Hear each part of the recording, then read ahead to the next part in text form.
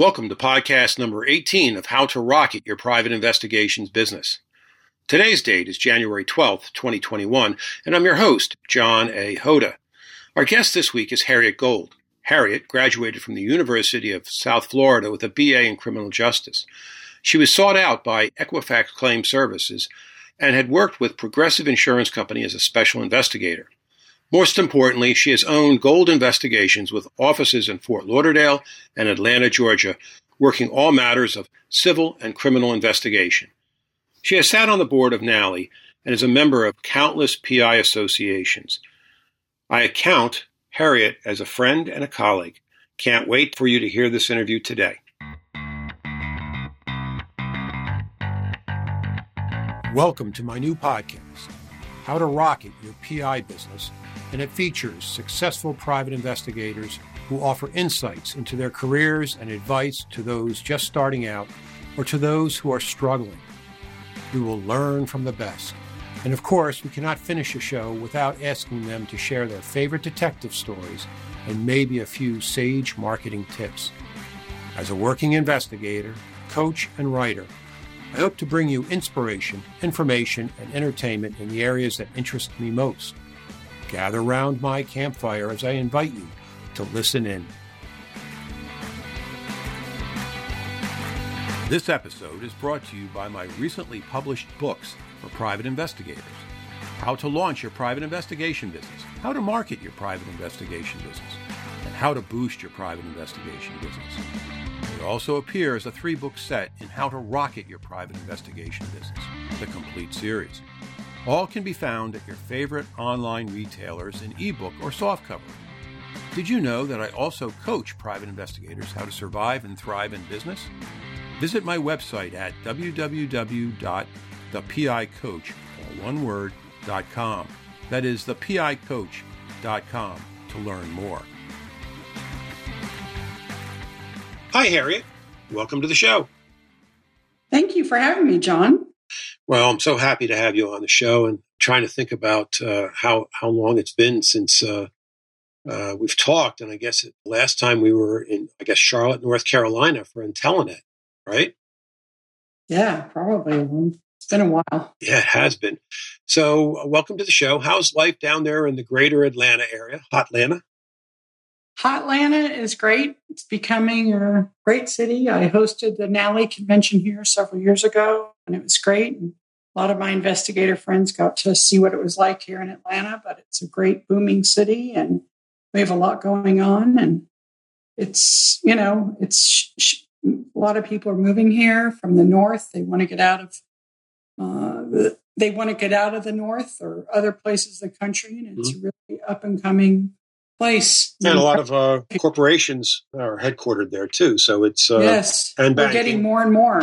Yeah, we're getting more and more. Some insurance offices have moved here. I mean, State Farm has a huge office here that they consolidated several different offices, and they're here, and they take up several big, huge buildings, and so there's different companies that are really doing a lot here. Mm. So, it's good. And I wanted to ask you because, it's been a while since we've talked, and I never really got your backstory. So why did you decide to become a PI, and what did your original idea look like? My original idea when I went to college is that I was going to become a lawyer. There was no other doubt about what I was doing. I was a criminal justice. I first started off being a psych major. Then I decided I didn't like the last class of my psych major, which was perception, because it was something to do with biology, and I was never into science. Mm-hmm. So I quit my psych degree literally one class away from a degree in it. Ugh. I decided to do criminology. So I'll tell you, I feel like I have just about a major in psych, and that would not be lying. Mm-hmm. And then I went into criminology at the school I was in my sophomore year, which is Illinois State University. Okay. On a student exchange program from University of South Florida. And then I went to back into USF, and I went into the criminal justice program, which I absolutely adored and thought it was just so interesting. And I felt like it was my way I was on my way to going to law school. And as far as I knew, I was going to law school. And kind of at the end of it, the LSATs and I didn't get along. Okay. And I didn't have great scores, but I had a very good grade in my criminal justice program. And one of the last things I did, which was fascinating, probably the best, coolest job I've ever had in my life, is that I worked with a criminal circuit court judge as his intern, and I was his first college intern. And he was in Tampa, Florida, and unfortunately, he committed suicide years later, which was very sad. But at the time that I was his intern in 1977, he was a phenomenal judge named Harriet, and I love him. And he was just a phenomenal friend of mine all those years. And he became the state attorney of Hillsborough County. But when I was working with him, I spent 3 months, 4 months hanging out with him, literally in the back court and learning all about how cases go on in the court and what kind of things go on, and getting to really talk to Judge Coe as a real person and not feeling afraid of talking to a judge, because I always got to discuss cases with me and he'd honestly ask me my opinion. We'd sometimes go to this little place in downtown Tampa called Goodies. It was old hamburger place. Talk about cases in a way that I could just talk to him. And I started really just getting so interested in law and how things were decided and how people came to get what they were doing. And it was something. Now looking back on it, I understand now why I liked investigating, but that's not what I thought I was doing then. Okay. I worked with the state attorney's office. I was one of the only women that was around there that was working in that division. And sometimes I was taken to hospitals to interview battered women. And there was very, very few women at that time. And I worked along with a lot of the people that were the assistant DAs and actually the public defenders of his division. And some of them went on to be judges. And it was just a fascinating experience where I learned really the back court, and that was very interesting. But I ended up getting accepted to law school, and but it was too far away, and I didn't have any money, so that kind of made it. It was out of state, and it was just not a question. And then all of a sudden, I found myself, oh my gosh, graduating college and not having a job. And I worked at the clerk's office in Tampa and made $3.04 an hour. Wow. As a clerk. And finally I quit and I went to work as a probation aide for a while. And I didn't really like that. I worked at a halfway house for people on probation. And then I decided that I just needed to see what else was out there. So I turned in my, 1 month notice, and I was looking for another job. And literally the morning I got home from an overnight stay at this work, I got a call from some company called Equifax. And they told me that they wanted to have me come down for an interview. And I was a little had no idea what they were talking about. I didn't know who Equifax was. And I was trying not to be dumb because someone's asking me to come down for an interview when I'm literally just turned in my notice. It was just very odd timing. And I had to get them. I finally just asked them, I said, how did you get my resume? I said, did you get it from the student placement service at USF? And they said, yes, because I couldn't even understand how they get my resume. And I went there and they hired me. Okay. So I spent the next year and a half or two working in Tampa and St. Pete, and I literally learned by trial and error. I was given a whole stack of files to go investigate, and I had little papers I filled out, and I dictate cases, and I, little by little, trial and error, figured out what I was doing.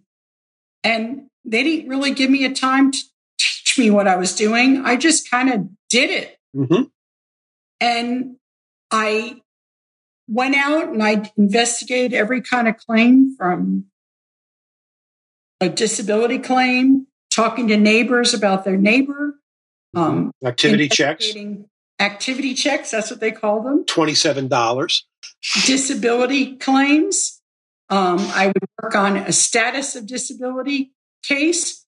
I would work on arson investigation. I didn't do the cause and origin part, but I did the who did it and why part. Mm-hmm. Talk to neighbors about that. And I learned my way at that time around the courthouse, which became very important for everything else I've done in my life in investigating. I learned my way around the courthouse, and I spent hours and hours in the courthouse. And I found out that tying up to times in college, I really liked the researching part. And I used to get A's on a paper that I had to write to research about something, but I didn't like philosophical questions. I more liked go research something, and I do all the research, but I hated writing the reports, which is still kind of how it is at this time, years later. I really don't like writing the reports, but all the researching I find is really interesting. So it's very interesting how that paid off. And as we mentioned off air before we started, Equifax was my first investigative job after I left the police department. So it was in about the same time period. So that's why I knew that the activity check was a $27 flat rate. Yeah, I still remember that. My God, It was, and I did life insurance investigations. Right, death, contestable death, right? Contestable death claims, and I did just finding out if something was a suicide or homicide. Mm-hmm. And I learned a lot about death investigations, and I learned a lot about, I did property theft. I did theft investigations. I did property damage investigations. I remember being in downtown Atlanta. I moved to Atlanta with Equifax, and I remember being in a warehouse all day with the head of Wolf Camera. It was a big, big camera company, photography company in Atlanta for years. Wasn't Equifax also headquartered in Atlanta? They were headquartered in Atlanta, but I wasn't part of the credit part. I was in part of the insurance claims, and their part was at Century Center. Okay. Big office park in Atlanta. Okay. I remember sitting in one day with I think one of the heads of Wolf Camera in their big warehouse, because they got a bunch of boxes of cameras that were wet. And we had to go through literally every box to see if it was damaged or not. So I've done so many things. I've met so many people. And I think, I really feel like, as much as I did not like Equifax in the fact that I was promised a job as a senior investigator, and then they had some people that they hired to be fire investigators, and I all of a sudden lost this big promotion that I was supposed to get, which would have doubled my salary.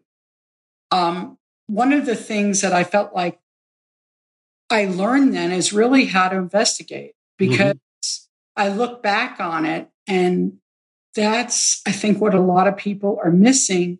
That could people ask me, and have asked me over the years, how do you get to do what you do? And I'm like, go do slave work for 10 years and come talk to me. Mm-hmm. Because really, that's what it was like. I worked every day. I got a pile of cases. I would look in my map book. Right. Which was what they used before computers, because there were not computers. There were not fax machines. Sometime during my time in the early 2000s, when I worked at Equifax, all of a sudden we got fax machines, and that was like a huge deal. Mm-hmm. But there were no computers, and we typed up reports because I dictated them. Right. The typist would type them. Right. And but really, literally, I'd get a stack of files every day. It was probably 8 to 10 files. I'd get out my map book. I'd plot around my time. And Atlanta was my last, 3 years or 2.5 years with Equifax was here in Atlanta. And I plotted my day, and I would take off. And one moment I'm in West Paces Ferry, which is a where the governor lives, very fancy area of Atlanta. And then the next time I would be in one of the projects of Atlanta. And that was my day. And I would, at that point, I had to be mostly dressed in a dress because that was what was proper for a woman to wear. And my counterparts were in pants and shoes, men. They were wearing, khakis and a shirt, and I was wearing a dress because that's what I was supposed to be wearing. I remember back in my day, a little bit earlier in time, it was a business suit with a tie. I had a non-air conditioned car. And non-air conditioned car. And it was the same thing. I would get my stack of files and I would plan like you did out of the book, the cross streets, how I would go from one place to one place, and I'd work my way home every night. I'd go into the city and then work my way home out to the suburbs every day. And that's exactly. Except I lived in the city. I was, single and carefree at the time. Oh, okay. You didn't have to do something I had to do. You got the benefit of walking in flat shoes. Try doing this in heels. I would be walking on people's driveways. I would be walking on a yard. Yeah. Be walking down neighborhoods with heels on, with stockings. Oh, boy. So that's a whole different thing. And that's like how I lived, as my time an investigator. That was what the outfit was. Starting out, sure. No, I understand. And I think, though, there was one thing that I can talk about from positive was that we understand from seeing it real time in real paper what credit headers were back before they became computerized, because we were able to get through our work at Equifax. We were able to go into the retail credit and pull out the credit headers and see, what information they had there. So, yeah. I don't think I did that. I think we weren't allowed. Okay. I apologize, Harriet. My experience was different than yours. I was in the sixth floor of a building down in the center of Philadelphia, and we were attached as a claims department right next to the credit bureau. Well, so were we, but we were told, no, you can't do that. Oh, okay. Well, oops, I'm sorry. Well, hey, wait a minute. Might have been a different time too. I was 78, so I don't know when you were, but I was 78, so it could have been a change in the laws related to it. So I'll give myself the fact that I wasn't doing anything illegal, but at least years. I think the headers weren't illegal, actually. Right. So, but that's where they all came from, and that's how I knew how they were aggregated, and that and the Polk directories or the Donnelly directories. Polk directories. Yep. Polk directories is the city directory that had all the information about the neighbors and the people's name and a phone book. Mm-hmm. If I needed old information, I would go to the library, or I call the library. I had a case one time where I had to find a bunch of people when I worked there. They were all people that had worked for a company. I think they were looking at it. They said it was like a research, but I think it was more like probably an asbestos claim.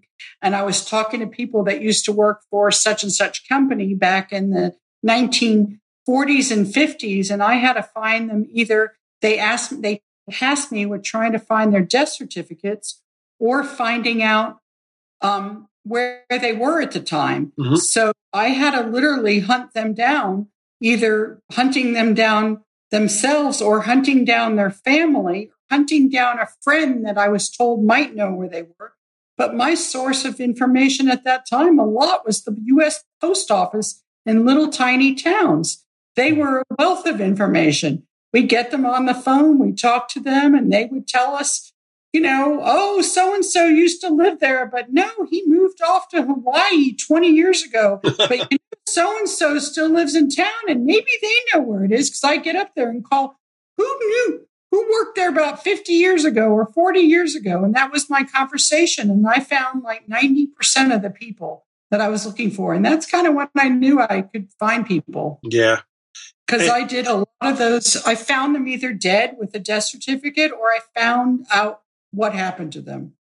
Well, I got to brag. That was pretty cool. I got to brag on you even more, because when I was doing the missing heir research, I hired Harriet Gold and she found a homeless man living underneath an overpass for me. Yes. And that gentleman had some psych issues, but he understood that somebody in his family had passed and that he was going to become the beneficiary to quite a healthy estate. But you helped me track that guy down. And it's a fun thing to call people and tell them that they have money coming to them. Yes. That is really fun. I've gotten to do that several times, not just with you, but I've had plaintiff attorneys that have asked me to do that. I've done it for insurance companies. My insurance companies have time spent way more money than they owed the person to just find them because they have a duty to try to find them. Mm-hmm. And that still happens. And I help find them. I have found people all over the world. Mm-hmm.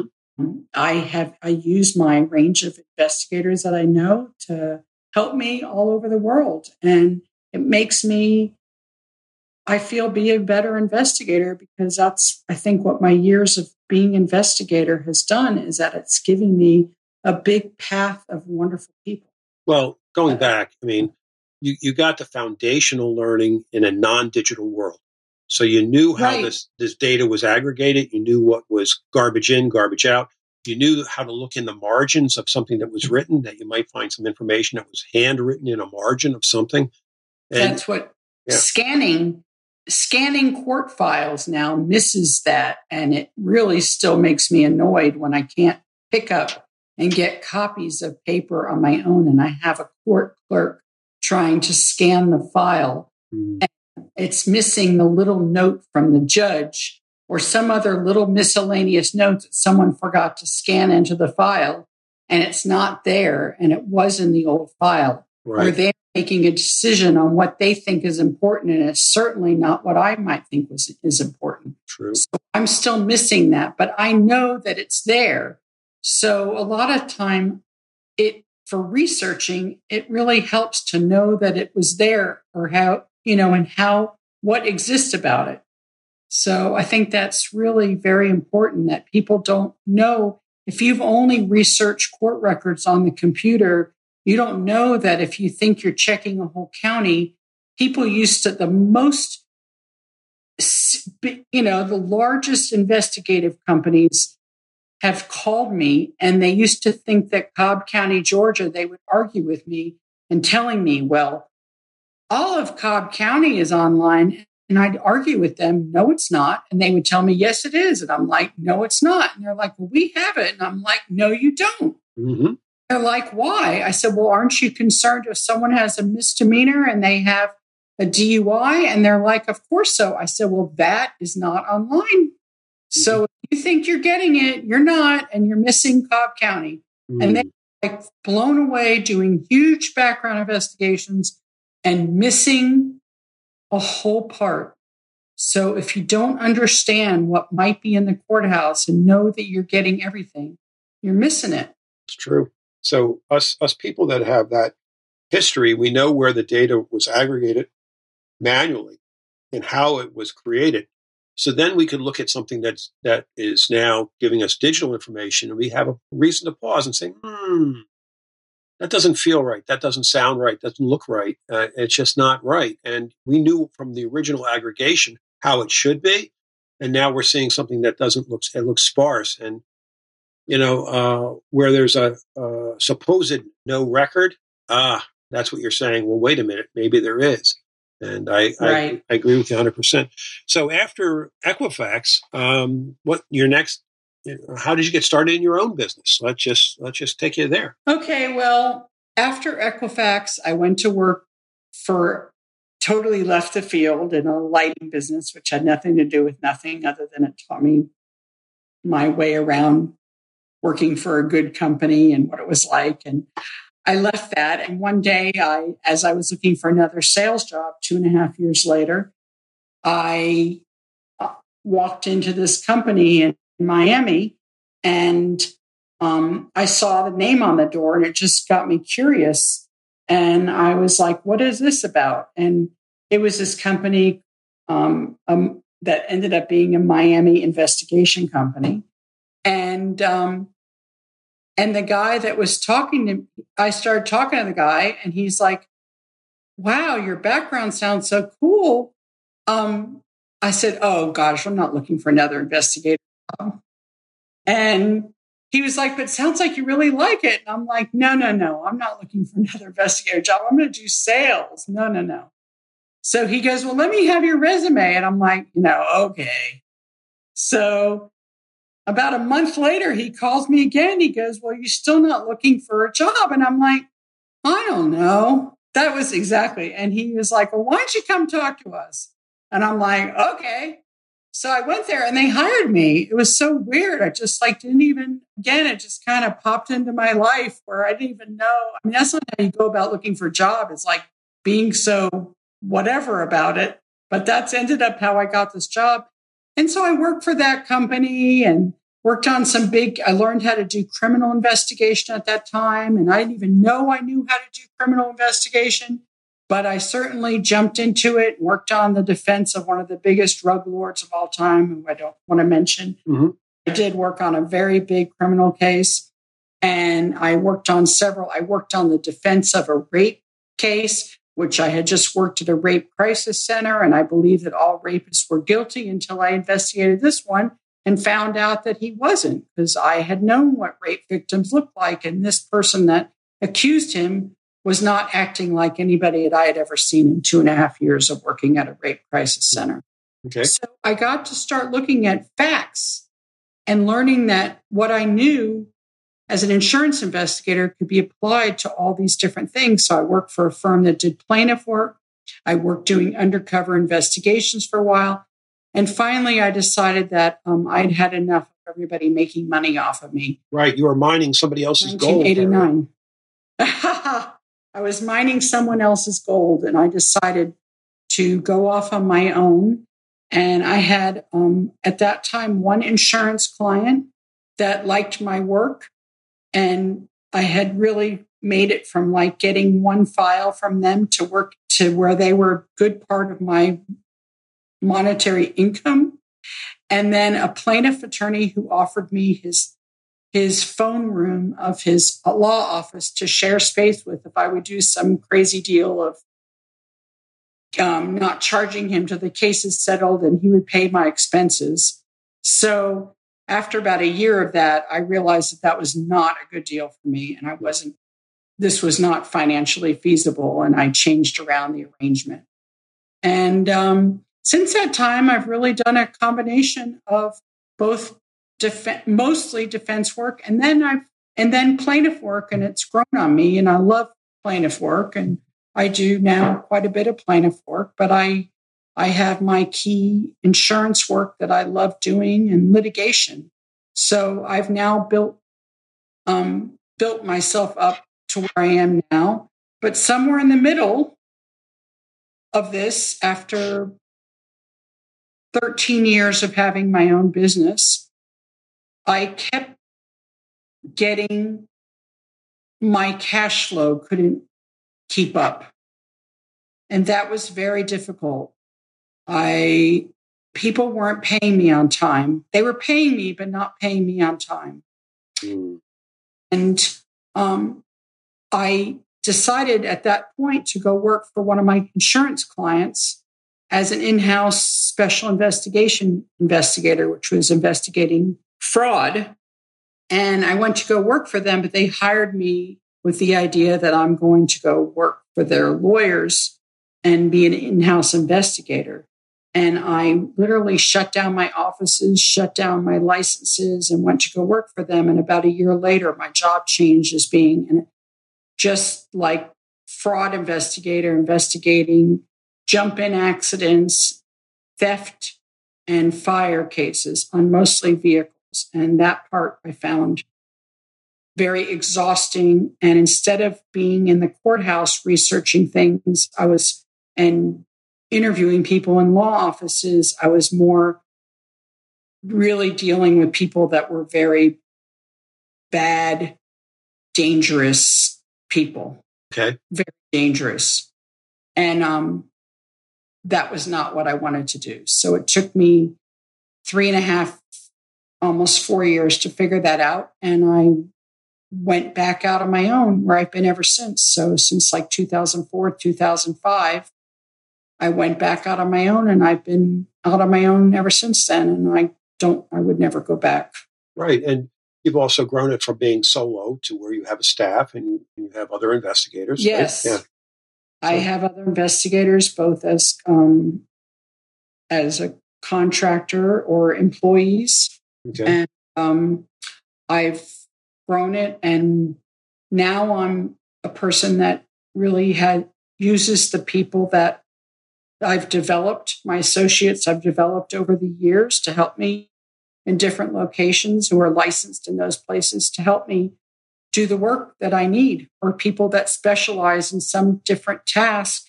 They do the work I need. So really my job now is to figure out what needs to be done, which I'm just kind of running the show, but it's a great show. I deal with the clients. Mm-hmm. I love my clients. I really deal with a lot of my clients are either mostly law firms or insurance companies. And I really just love it.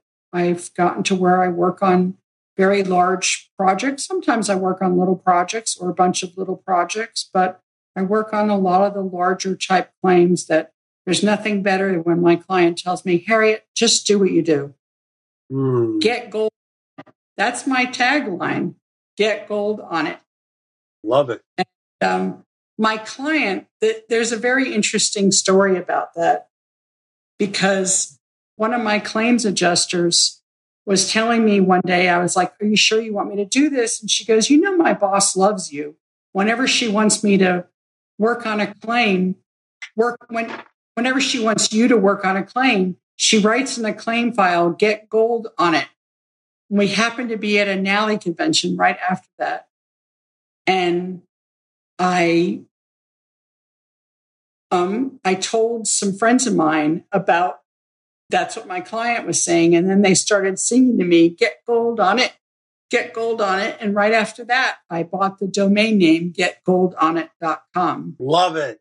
Go today to getgoldonit.com. You'll find it going to right to gold investigations. Cool. That's great. That's a great story. Now, not all my listeners know the inside for the acronym NALI. So let's just talk about NALI for a second, and then how that networking has been for you.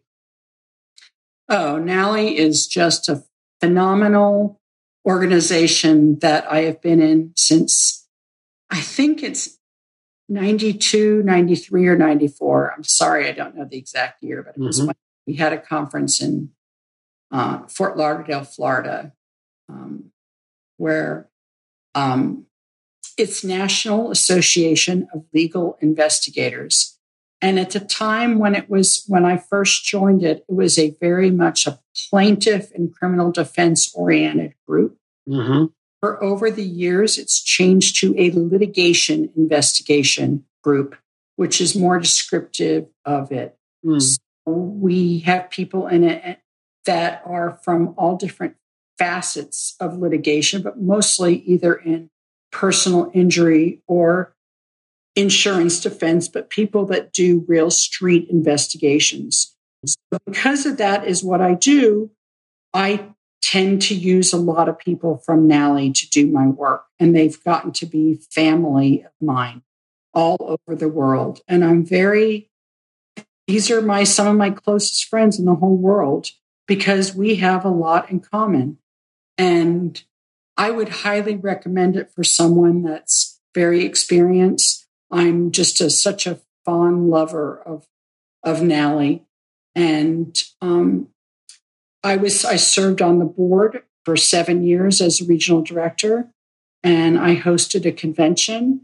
I've always been a NALI, as I'll call it, cheerleader. It's probably the only place I've been a cheerleader, because I'm not a cheerleader type, but in NALI I have been. And because I just tell people about this phenomenal organization where I've met the coolest people that have unbelievable, great backgrounds.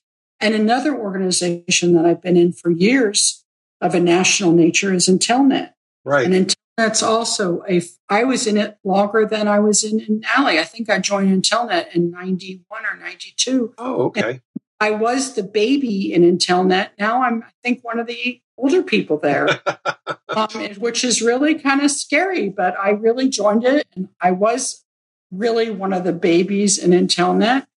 And unfortunately, a lot of people that I've known have passed on. But, a lot of, and that's just like some people, a lot of NALI members are also in Intelnet and vice versa, like you and I are in both. Right. But it's a great international group. And there's been other, international groups that are also awesome, for like CII is a phenomenal group.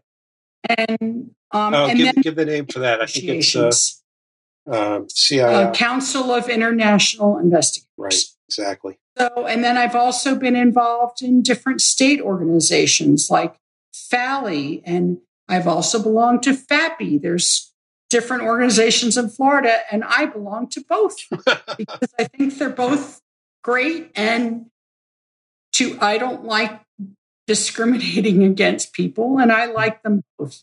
Yeah. There's sometimes politics in these organizations, and I just stay clear out of it. Yeah, no, we sat on the board together, I think, for a while there. I was Northeast Regional Director when you were the Regional Director for the Southeast for NALI, and it was a good time.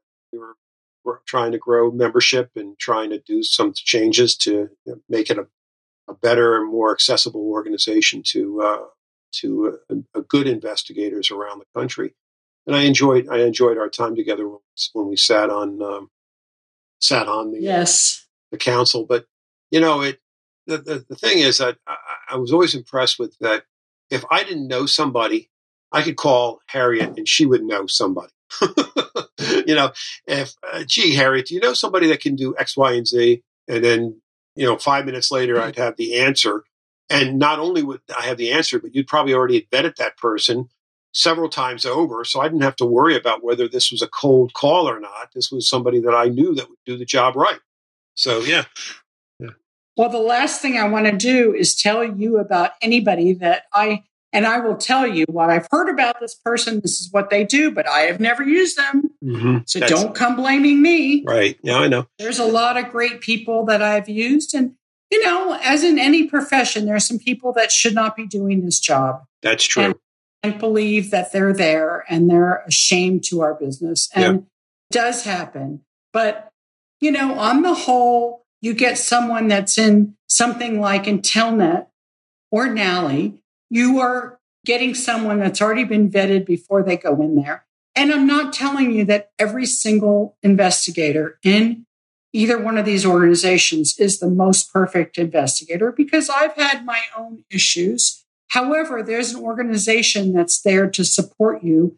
And both of these groups have different processes for getting after different people that don't do the right thing. Mm-hmm. And it's a good thing. And I think that's what you have over different, I'm not sure the state organizations, there's not a lot of particular things that you have to do to get into a state organization. However, I sat on the board also of the Georgia Association of Professional Private Investigators, and there were people that we had to not admit or kick out of our organization for ethical issues. Right.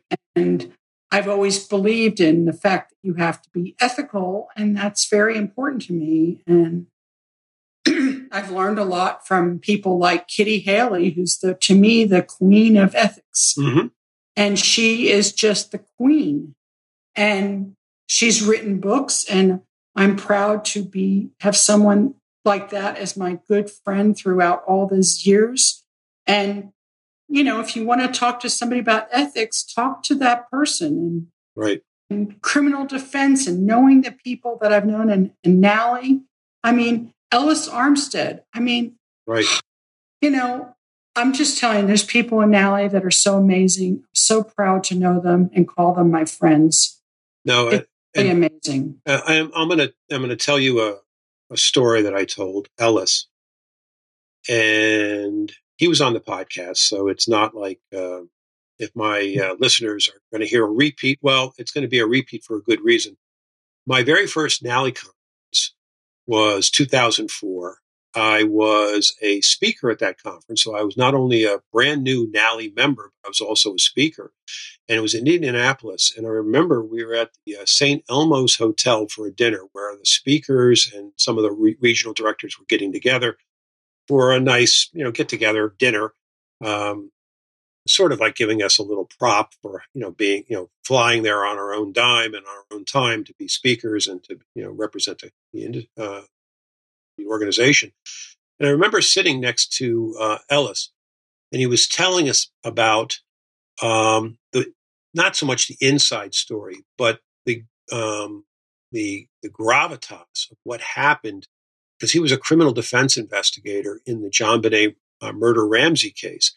And the extent that the paparazzi and the tabloids were going to try to get information regarding this, and this is my first time at a national organization, private investigators. I had been an SIU investigator for many years, and really didn't break bread with private investigators that much. And here I was listening to spellbound by this conversation by Ellis, and it just told me about the professionalism that he carried with him, Amazing. Yeah.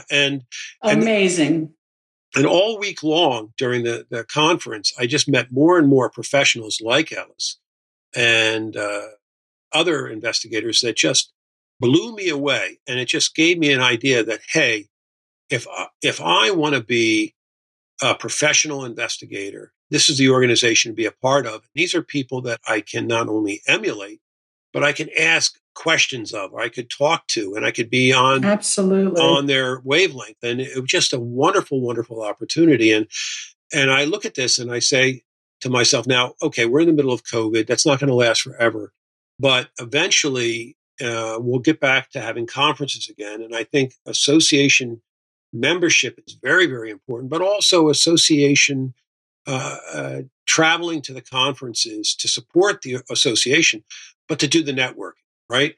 I tell people that is if there is something that I tell people all the time, when, especially, during the 7 years that I was a regional director for NALI, all different organizations, and I give people the same story, whether they're in one group or another. I said, go to the meetings, have a cocktail with somebody, have a cup of coffee with them, have a chocolate cake with them, have an ice cream with them, whatever, sit out by the pool, smoke a cigar. I don't smoke cigars, but whatever makes you happy, do that and become part of this. Because to me, that's what I have done consistently. I have gone to so many conferences. I've spoken at so many conferences. I've spoken all over the Southeast, from Alabama and South Carolina and North Carolina and Florida, and different law firms and insurance companies.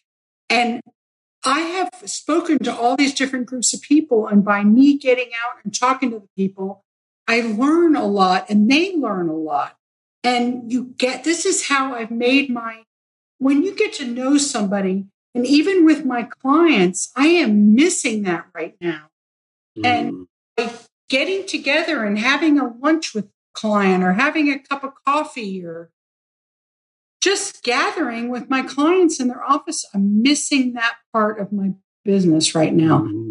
I'm very busy, and I guess it's not that important, but it's always been something that I like to do, because I feel like there's a little different thing that you could do after you've broken some bread with someone. Like, just, getting into these people's and being able to be contacted with these people and meeting them in person and finding out about their kids. And I just find that meeting people and talking to them about their lives, I'm finding in COVID now, it is really important. I have a lot of these people that I deal with, and they are at home with small kids trying to do what they do. Everybody from a lawyer to a paralegal to an insurance adjuster.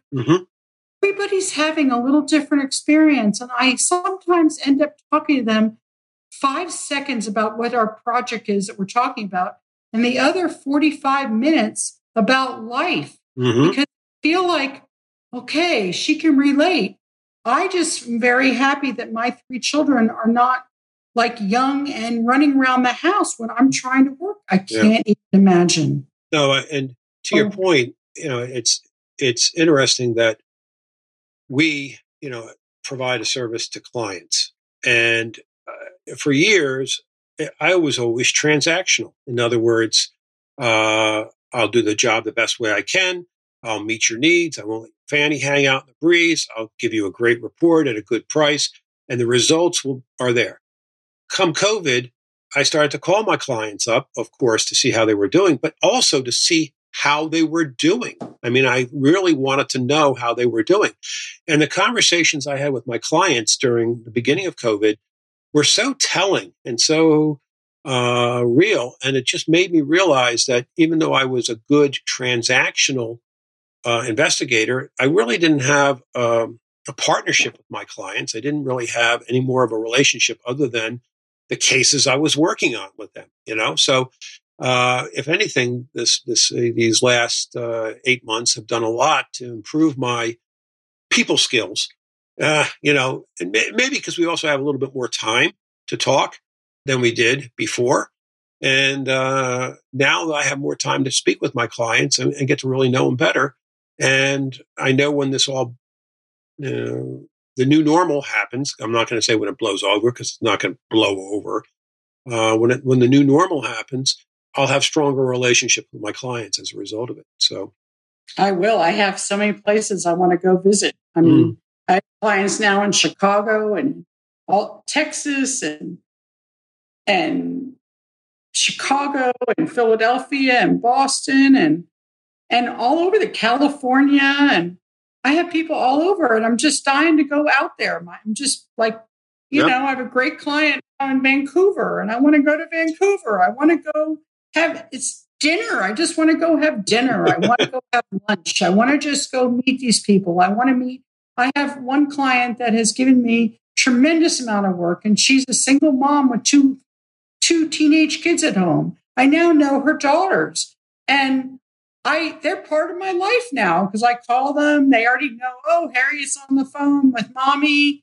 She'll step out on her cell phone into the garage because that's where she has to talk to me because they're in line going to school.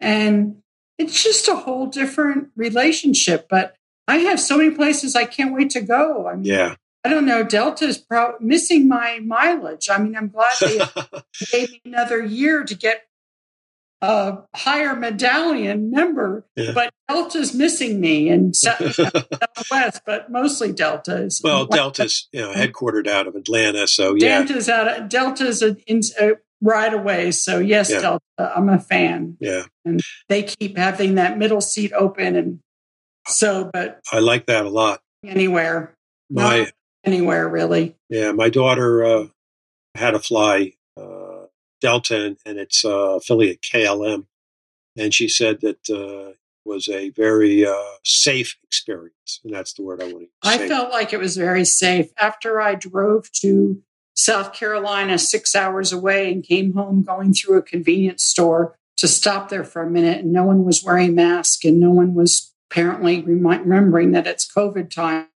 is when I've told people, well, you can drive as long as you don't have to stop anywhere along the road. Yeah, because you're really in the airport. You're with a small group of people. I've gone early. I found in Atlanta early in the morning. There's no one at the airport. No one. I've walked up to security and walked through, and no one's been there. Literally, no one. One time I had to pick up someone at JFK, which is a very busy airport, and the person I was picking up was the only person standing outside of arriving. Can you imagine that, JFK? I believe it. I've been that way in Atlanta, and Atlanta's like a ghost town. I've never seen Atlanta like that. And even I've been to Atlanta at 1 or 2 in the morning, and there's been more people than there's been in the middle of the day at times. Atlanta, it's very, very, very weird. One of the first flights I flew was in early June in Atlanta, and it was just unbelievable. I had just never seen it like that. When I walked right up to security and there's nobody there, right. I could not get over it. I really, really couldn't. It was just shocking to me. And Yeah, it's a whole different world. It is. But we'll have a new normal. Of course we will. Everything will be a new normal at some point. But Harriet, how can my listeners get in touch with you if they want to ask you any more questions? Well, they can go to my website, goldinvestigations.com or getgoldonit.com. It's easy to remember. They can email me at harriet@goldinvestigations.com, which is HARRIET at gold, GOLD, investigations with an S at the end.com. Or they can call my office number of 770-441-8913. Harriet, thank you so much for coming on today. I really appreciate our conversation.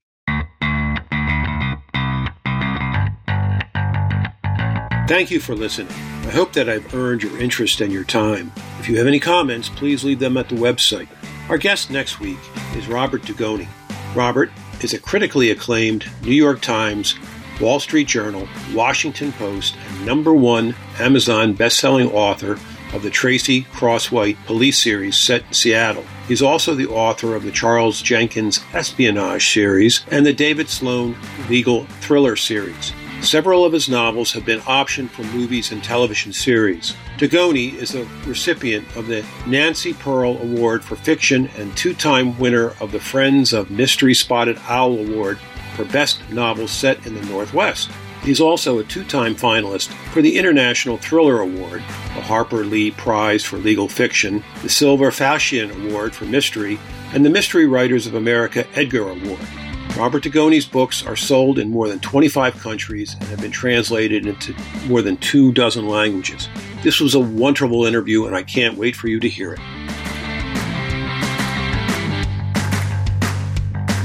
Thank you for listening. Make sure to check out our website, thepicoach.com, for more episodes, PI coaching services, books, and more. If you were either informed, inspired, or entertained by this conversation today, don't be bashful. Share this link with your friends. Better still, go to Apple Podcasts and leave a review. It's the best way to grow the circle around our campfire. If you have any questions, please reach out through our website, thepicoach.com. Thanks so much and have a great day.